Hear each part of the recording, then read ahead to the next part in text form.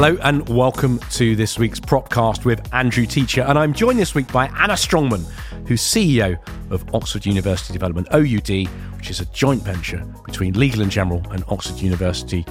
Good morning to you. Fantastic to see you. Anna, tell us about OUD. You've been there now for a while. What is it, coming up to 2 years? Yeah, about 2.5 years now. 2.5 years. So a bit of a change of scenery from more than a decade at Argent, where you were pretty much focused on King's Cross from day one till the end. This is obviously a slightly different landscape in every sense of the word, but what are the biggest challenges on your plate right now in the current landscape? Thanks very much, Andrew. Delighted to be here talking to you this morning.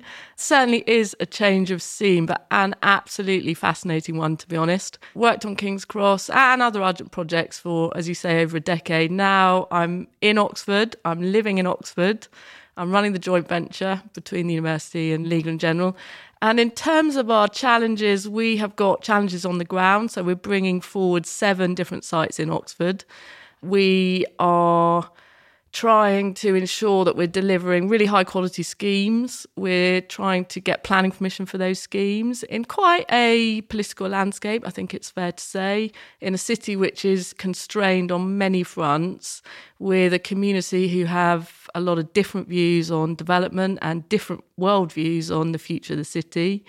And we are trying to navigate all of that, which is complex and challenging, but also exciting because there's a lot of opportunity there.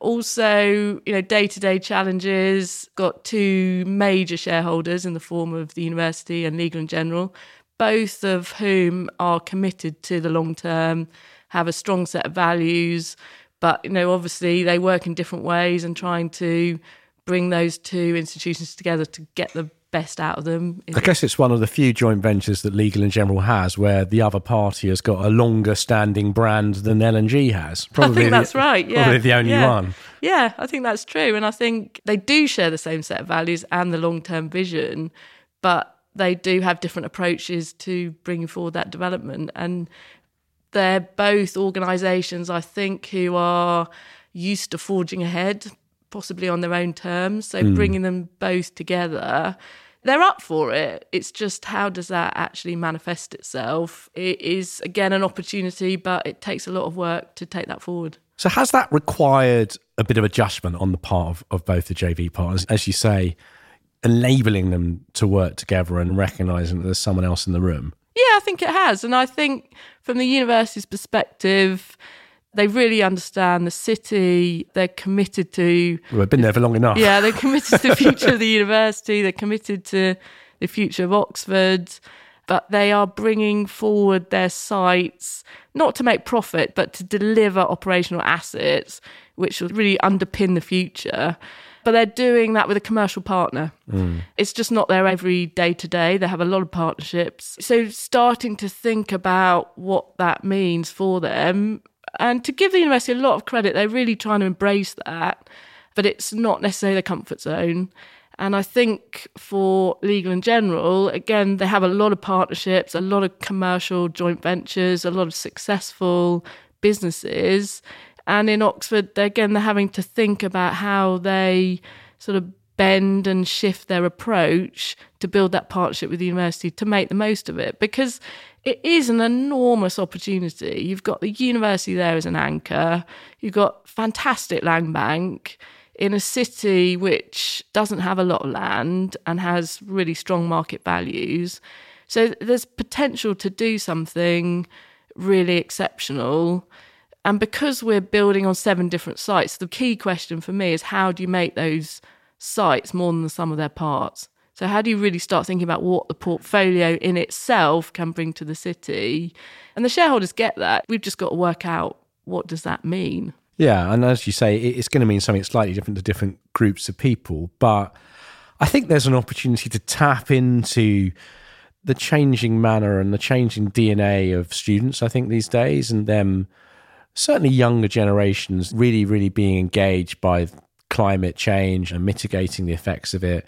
And also just the broader efficacy of how life is managed these days. Not saying that people of previous generations didn't. But there's an argument to which people of historic generations were too busy with other things, perhaps. But I think there's certainly an engagement now of this current generation that we've not seen. And that, I think, can be massively used to your advantage, as well as the obvious point about the many solutions, AstraZeneca vaccine being the obvious one, that have been generated in the city. Yeah, I think it's a really good point, Andrew. And I think it relates to one of our wider ongoing challenges about how do we talk about these developments in the context of people's long-term view of Oxford and the challenges facing the city. And we can't just talk about... You can't just talk about houses and buildings. No. People don't really care about houses and buildings. They care about what goes on inside them. And we can't just talk about GVA and GDP and jobs for whatever. We've got to talk to the local community about actually addressing housing affordability, creating the innovation ecosystem to enable people to solve massive global issues, climate change, cancer, energy sources. You know, the scientists of Oxford are amazing and they're really trying to address these massive issues we all face. But we've got to somehow talk about those to the local community on a level which matters to people. And for some people, it might be animal health, whether that's the health of their pets or the health of their farm animals. I mean, it could be anything. I think that you've got such a vast menu of innovation that takes place in the city that I would think that you'd be spoilt for choice, really, with that. I think to some degree the challenge is the delivery of the narrative rather than the narrative itself. I think whereas many developers often struggle with substance and are then accused of being a little bit shallow, I think the opposite's true here. There's so much to talk about. You talk to people about what they're doing in the city and it never ceases to amaze me the depth and breadth of the issues which are being dealt with. I think it's just opening that up to a broader audience. And the university do some great work in this area. We're trying to link it to the development story and the form of development going forward. And again, that's not something which has happened that much, partly because there hasn't been very much development in Oxford itself. So I actually think, again, it offers a great opportunity. We've just got to work out what it means on the ground. And we do it with running science communication, innovation communication events in local town halls, local schools. We're holding a sort of garden party at Begbroke Science Park in the summer. And we're seeing how it goes and then trying to get that debate going. Some people think we're using that just to get planning permission. And, you know, that in itself has sparked debate. It shows, you know, the realities on the ground. But there's a level of cynicism, I think, that just is pervasive across the whole of the property sector, which is as the result of the vast majority of people's experiences and engagement with the sector being negative. And that's not your fault. That's not Legal and General's fault. It's not Oxford University's fault. It's just a statement of fact. Yeah, and I don't think it should stop you. You just got to keep going. Yeah. So Begbroke, you just mentioned, that's probably the scheme that many people may be familiar with that you've been working on for a while. So that's 2,000-ish homes, 3 new schools, 1.5 million square foot of new lab space, as well as transport links, parks, and a huge amount of public realm. What's there not to like about that, really? It sounds pretty cool. Talk us through the housing offer, because I think that's obviously going to be one of the divisive points locally, particularly in such a price-constrained city. How are you looking to square that circle of housing, particularly students, postgrads and teaching staff? Because they're often the people that get forgotten about, aren't they? Yeah, and the site was allocated for housing and taken out of the Greenbelt. I can understand the issues facing the local communities, looking out on the green fields surrounding their villages, and we are going to take that site forward and build on those fields. We're going to do it in a way which will bring local benefits from enhancing access, improving the quality of the green space, building new facilities, new schools, and new housing, as you say. And we'll be building 50% of affordable housing up at Begbroke, and a significant proportion of that, we hope, will be available for university staff. And it's all part of the need to meet on Oxford's unmet housing need. So it's all linked to provision of housing for university staff, but within the context of meeting Oxford's unmet housing need. And there will be affordable housing, more sort of standard forms of affordable housing delivered alongside that. And so it's not just going to be a closed university campus, it's going to be an outward-looking community. Exactly. And the feedback we've had from staff when we've surveyed them is that they want to live in a place which has got a mixed community, people from different places living alongside them. So it's very much... It's not the Truman Show. No, and it's not Bourneville or Saltaire. It is a new Oxfordshire village which will be open, mix of different types of people living there, using the schools, and significantly working at the Science Park. So Begbroke Science Park exists today. It's where Nana Poor started. It's got some fantastic research in particularly material science. And it's absolutely full to the gunnels with people who want to be located there, not able to be there. So we're really trying to expand that commercial space alongside. And where would people be going if they weren't there? Would they be, I guess they'd be going where, to Milton Park or to Some of them will Cambridge, be located, if they can't find space, they'll go elsewhere in Oxford. But, a lot of those spin-outs and businesses, if they can't find space in Oxford, they go to the States. So it's really critical that collectively we can build the types of space, the types of environment, create housing that the talent can live in, and also, I'll be honest, open up opportunities to the wider community to actually work and access jobs within the innovation sector, so that the businesses stay here and don't go overseas. Is there a level of complacency, you think, in Oxford about the fact that it has been top of the world league of universities for centuries almost, and that just because there's a bit of a crunch in housing supply and people are complaining about a shortage of lab space, actually there was no real problem? I think it's a good question. I don't think there's complacency. With some groups, maybe. I don't mean across the board. But I think the university is really working hard to address the issues that its researchers, its staff, its students are facing, and they know that they have to work with the city authorities and with the surrounding districts to really address those issues. Things like transport, things like environmental quality. And I think there is a sense across those groups that these issues have to be addressed. I think that it's a challenge for the city to manage these pressures of growth. In itself, it's geographically constrained. If you look at a map of it, it's not very big and it's surrounded by a lot of green space with floodplains on it. So I think there's a sense of how do we navigate all of this?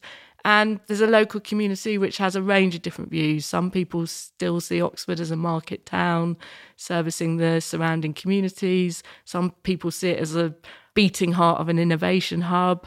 Some people see it as a university town. And some people see it as a place where they'd like to stay, but they can't, and they have to move out, and they'd like to see more housing.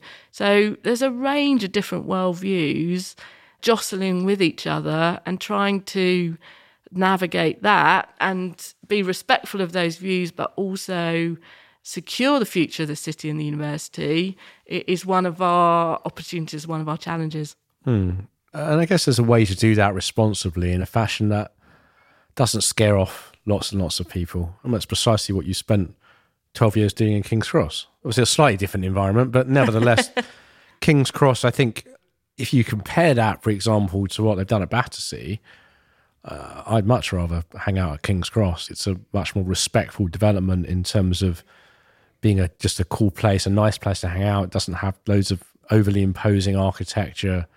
There's a huge focus on the public realm. And those would be the things that the people of Oxford would be concerned about. They'd be concerned about big gaping towers coming in and aggressive architecture that undermines the historic heritage value of the city.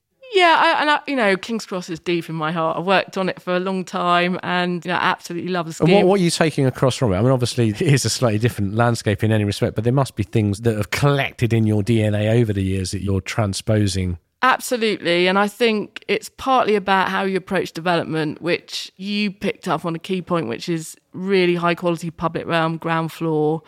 And I realised through my work at King's Cross that public realm in itself is a civic amenity, and if you can create that high quality public space is the anchor tenant now, isn't it? I think it is, yeah, and it does require quite a lot of careful design and thought, and some of it is not the big glamorous shiny stuff. It's Where do you put the benches? What's the microclimate? How do you manage it in an inclusive way?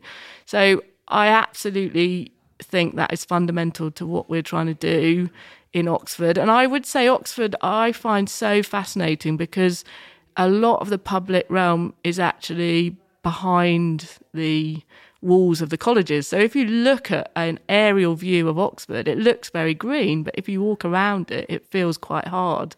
And that's because the green spaces are not in the civic realm. Depends how much you've had to drink. So I think with our schemes, we can actually create some fantastic new spaces up at Begbrook. And the university wants that. The university wants to bring more people in. Absolutely, yeah. Irene Tracy, the Vice-Chancellor, is committed to local and global approaches, and it's our job to actually translate that into bringing forward development. And I think we've got some opportunities in our scheme to constantly be thinking about how do we interact with the city, how do we interact with social infrastructure, what can we do here to open up these buildings and these spaces.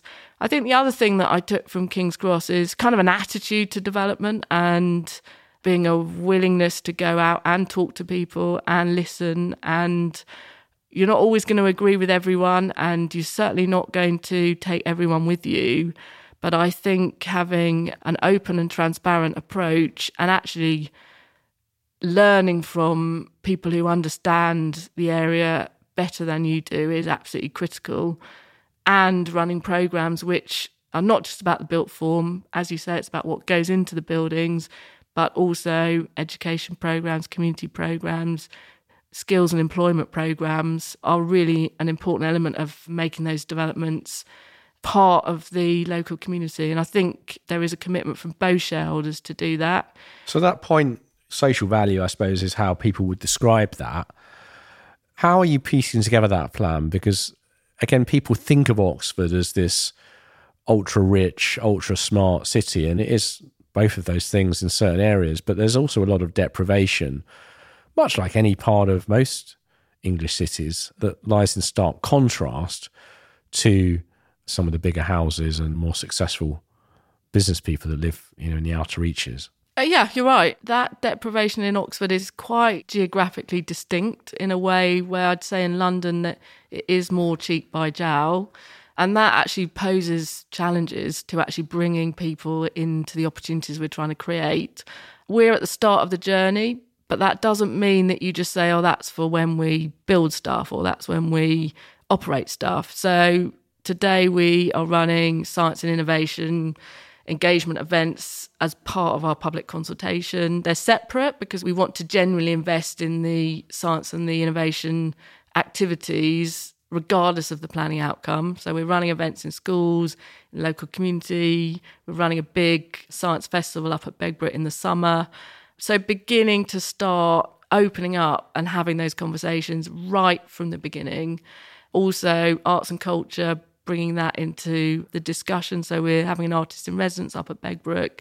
So it's an attitude to mind which has informed how we take forward our consultation and what activities we run today. And we hope to build on that as we bring our projects forward. And going back to what you were saying in terms of the design and the public realm, does architecture need to change with labs? Because as you said, with a lot of university developments as they have been, they sit behind big gates and big fences and walls and possibly aren't quite as engaging to visitors as they could be.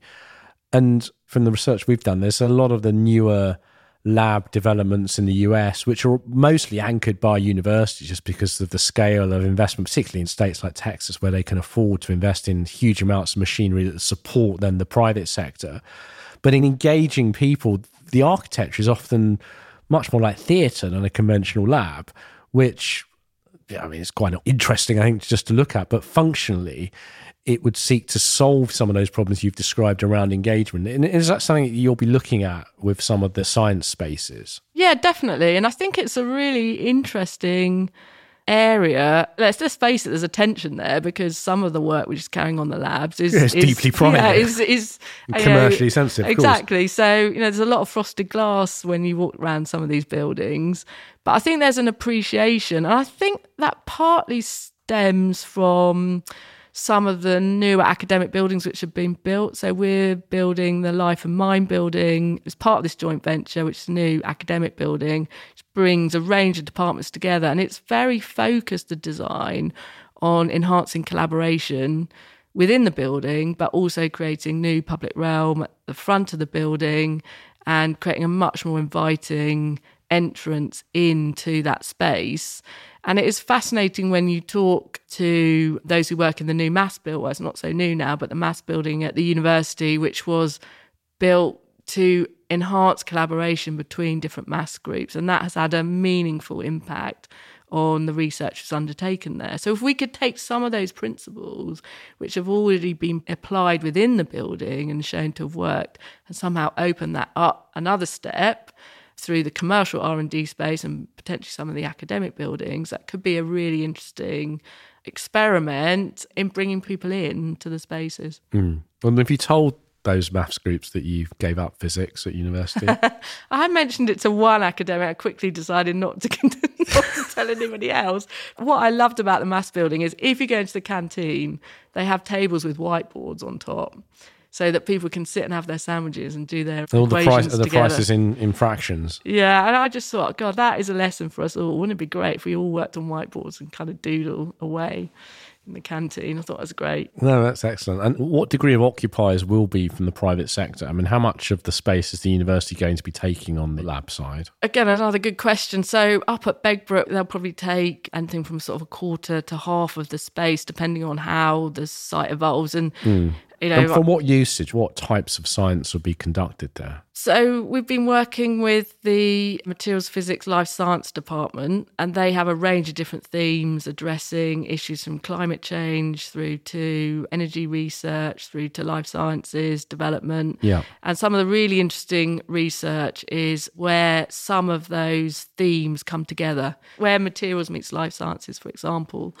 So they have a number of departments already based up at Begbroke and a number who are looking to relocate. But there's also a degree of flexibility in how the academics then work with the industry who choose to locate up at Begbroke. And I think one of the key themes is actually creating a space which has a real pioneering experiential culture.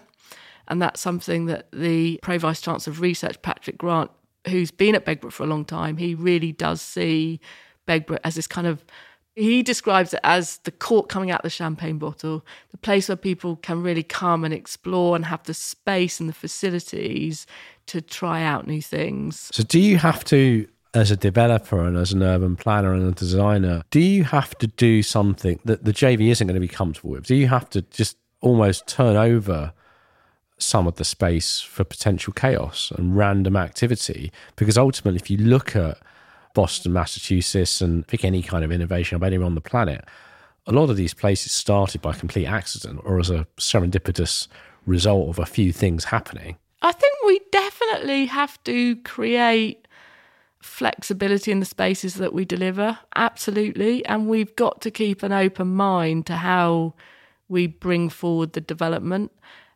And I think creating a genuine culture of innovation is partly about that flexibility of real estate, partly about creating the range of real estate from sort of bench startups through to space for bigger organisations to come. But it's also about creating and supporting the networks of different researchers. Well, I was going to ask you about networks such as OSE, formerly OSI, Oxford Science. What's it called now? Oxford Science Enterprise, yeah. Oxford Science Innovation. They get very upset if you still call it OSI. And OSE, it's essentially the tech transfer unit of Oxford University, something that we've suggested this a few times on this podcast, that more universities would benefit to have a similar sort of structure. But OSE is fantastic and they have an amazing network, and presumably you're well tapped into that. We're working really closely with OSE. So you've got the university, and then you've actually got a department in the university who deals with that kind of immediate tech transfer, and then OSE come along and sort of support the businesses as they grow with funding, but also with finding them brilliant people to help run the businesses. And it's all part of this sense of the journey of innovation. So how do you create the support to support the research and the entrepreneurs to grow out those ideas into commercial businesses? And the interesting thing I've learned from doing the job is that there is a desire to commercialise and to make money from that. But really, it's a desire to have impact, to see your ideas grow and to be used in the real world to realise significant impact to address these issues that we've been talking about. So what we need to do at Begbrick is to create a flexible, fluid innovation ecosystem, but we'll start from the real estate through to supporting the networks, through to creating the amenities in the environment that people will just enjoy being part of, through to creating the brand and the story around the place. So why I find it so fascinating is it's so much more than a real estate job. It's really starting to think about what researchers and entrepreneurs need, what partners we need to help them do that, how can we engender a certain culture, again, working with partners, where is and how do we support that scientific leadership?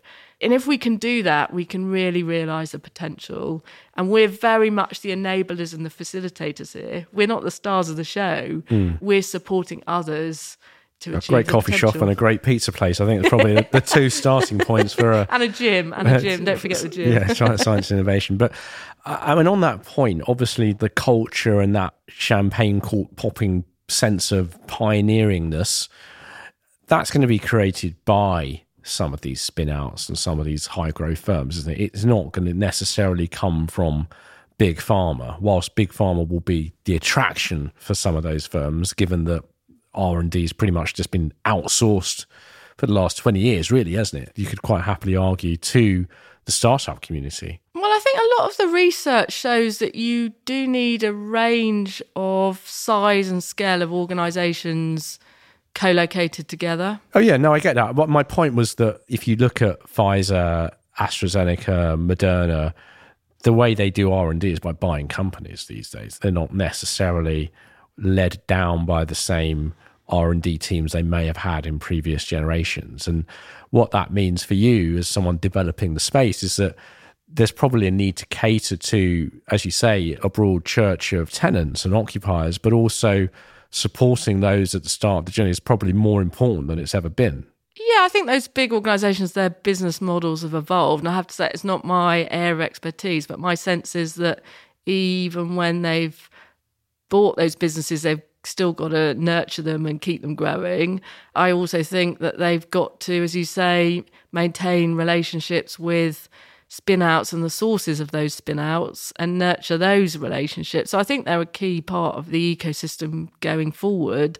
Absolutely, the energy and the sheer inspiration of those smaller businesses are key to it. And I think that does come back to a real estate challenge. You know, how can traditional real estate models, because we still have got to make this commercially viable and deliver a long-term return. But it's not going to be delivered by making some Series C startup sign a 20-year lease, is it? No, exactly. So again, going back to why this is so fascinating is you've also got to think, how can the real estate model adapt to support this almost escalator of innovation? So how are we going to create the business models behind buildings where you'll be looking to support startups and spin-outs who suddenly need space in a month's time and they can only commit for a shorter period of time. Which is the exact opposite almost of letting a building to Google at King's Cross. Yeah, and they don't have the covenant strength because they're, you know, startup and spin out. But again, I think that is really interesting. You've got to start to make the business case from different perspectives, and that's why you need shareholders who've got a long-term view, effectively. That's why you need to mix up the real estate as well, because the innovation ecosystem will benefit from different types of properties and different types of commercial models. Yeah. But also the business plan that we need to deliver on will benefit from it as well. And how far are you going to go when it comes to sustainability? Because you do have that long-term perspective that many don't have the benefit of possessing. And you're obviously going to have a local community that asks lots of questions. I mean, they're going to be far more informed than many communities, I think it's fair to say, just given Yes. what's on the doorstep, not least because of who your JV partners are, you are going to be held to higher standards. Yeah, and both shareholders are committed to really delivering on the sustainability agenda. And actually that in itself is pushing us to properly engage, not just get on with some box ticking around accreditations. On a master plan level at Begbrook, we're looking at different forms of energy systems, as well as on-site renewables, as well as really high levels of biodiversity delivery through the green space, but not shying away from issues. Like, how do you really deliver high levels of biodiversity whilst ensuring that your open space delivers as much amenity as possible? And that comes down to sort of practical things about, can you let the dogs run around in the field which is meant to have all the skylarks in it? And, we're getting down to kind of the practical issues here, but we are really trying to actually address some of these tensions and conundrums. We're also looking at the building fabric, for example, so trying to explore... Got lots of beehives over at Granta Park. Bees seem to be quite popular. Yeah, they are. But as you say, it's a mix. It's not just... What is really going to move the dial here? What is the investment case? And how are we going to measure that over time? So exploring fabric first approaches, and then the equipment that you need to put into buildings to support ventilation, for example. Is that the best result? How are we really going to drive and resolve some of those tensions? But to have shareholders who actually properly engage in some of these conundrums. Well, maybe get your material science innovators. Well, it's funny you should say that, because what we are trying to do with Begbrook is create a living lab. I was going to say, it seems a great opportunity to do that and to road test. You talk about supporting the commercialisation of some of those businesses. Well, what's a better endorsement than Legal & General and Oxford University using it in a building? Yeah. So we're trying to develop a living lab concept where we are encouraging the university and also working particularly with Legal & General's green energy businesses to use the site to explore new technologies, new problem-solving approaches, starting off with some development issues, but also hopefully have wider applications. Also using it to inspire students. So we're working with master's students and some of the undergraduates just to use the site as an example for them to explore different ideas on. So really using Begbrook, the Living Lab, to explore new technologies, but also new research methodologies, and then to use it for teaching. But also as we grow, I think we can use the Living Lab to almost, again, that culture of kind of innovation, that culture of pioneering, and also to feed into the kind of branding of the site over time. Well, as you said, I mean, it's impact, it's weaponising impact. And I think that's the thing that you can probably draw on from almost every participant in the community. You are going to have some really disparate views that were going to be driven by age, social background, education, professional status, all that sort of usual kind of stuff. But I think that overarching desire to live healthily and to create, and some people might not care so much about impact, but everyone's going to want to live healthily. Yeah. And I think it's reminding people where their vaccines come from and all of the other things that I'm sure are being dealt with there, from, hip replacements to all sorts of other things. It's an amazing array of different stuff. I'm conscious of time, but I did want to ask you about some of your background, Anna, because you not only studied physics, but you did so at Cambridge. So you must keep that quiet as... Yeah. I started off studying physics, but then I went back to my true love, which was history. So I did a degree in history, master's in economic history, and then I went to Japan. I worked in an economic think tank, which was so fascinating to see how the Japanese economy and politics worked. But when I came back, I thought, I don't even know my own country. So I got a job with DTZ in Scotland and then came back to London. DTZ in Scotland? Yeah. What was the trigger there? Well, as I say, I guess it's the opposite of studying economics in Japan. If you had to actually pick what is the exact opposite of that, it's working with DTZ in Scotland. Yeah, exactly. Well, I have to say I found learning Japanese so hard. I just sort of Cambridge graduate, thought I could rule the world, went to Japan, thought, God, I can't speak a word of this language. So I really struggled, but I really had an interesting time. More difficult there. than Scottish? Wow. God, Scotland, it was the iron brew drinking, which was a big challenge there. And I came back to the UK and I thought, God, I've spent all this time looking at Japan. I want to go and explore my own country. So I got this job in Scotland and I really enjoyed it. I was the junior in the office. So I had to go and do like street surveys of Dundee, street surveys of Perth, Glasgow, Edinburgh. And then this is late 90s, right? Yeah, 2000, yeah. And then I came back to London, got a job with Arup and worked in their economic and planning team. Actually, when I was at Arup, I worked on Argent's planning application for King's Cross. And then when I got permission, Roger and Robert phoned me up and said, do you want to come and work for us? Grabbed the opportunity. And what did they want you to do at that point? Well, it's really interesting. They just got the Section 106 signed and they said, right, come and deliver all the commitments we've set out in the Section 106. So I said, yeah. Love to do that. It was a small company then, 35 people. It was just after the credit crunch, so we didn't have much money, and it was all about getting out there, making things happen. Schools program, public art programs, set up the construction skills centre, set up the jobs brokerage. At the same time, I did evening classes in property valuation because I thought you've got to understand the economics of this and you've really got to speak the language. And they kindly sponsored me. Argent really supported that approach. And when I was there, fantastic opportunity because I took on delivering estate management, set up the asset management team, was in charge for all of the curation of the ground floor, retail, events. Then I was the lead on Cold Drops, so that was my baby for 5 years, retail development, helped and led set up with Related on the build-to-rent portfolio. Worked on Brent Cross, Tottenham as King's Cross, got into a more of a steady state position. So it's, fantastic. Learned a lot working there, worked with some brilliant people. And as you say, really embedded a sort of set of development values, which were pretty hard-edged commercial approach. There's some good commercial minds at Argent. I learned a lot from them, but also a wider sensibility about... being a developer is a massive privilege. You are changing the landscape and that affects so many different people, and treating that privilege with respect and having a commitment long-term to delivering on that is, in my mind, so important. And if you can bring a commitment to quality and placemaking with a kind of astute commercial sensibility, I think you can deliver on both. No, I agree. Well, it was a really good way to summarise it, a good place to leave it. Anna Strongman, boss of Oxford University Developments, thanks a lot for coming on this morning.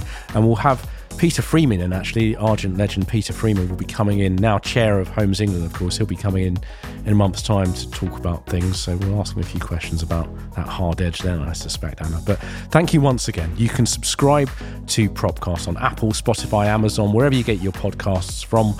I've been Andrew Teacher, Managing Director at Montford Real Estate, and we'll see you again very, very soon.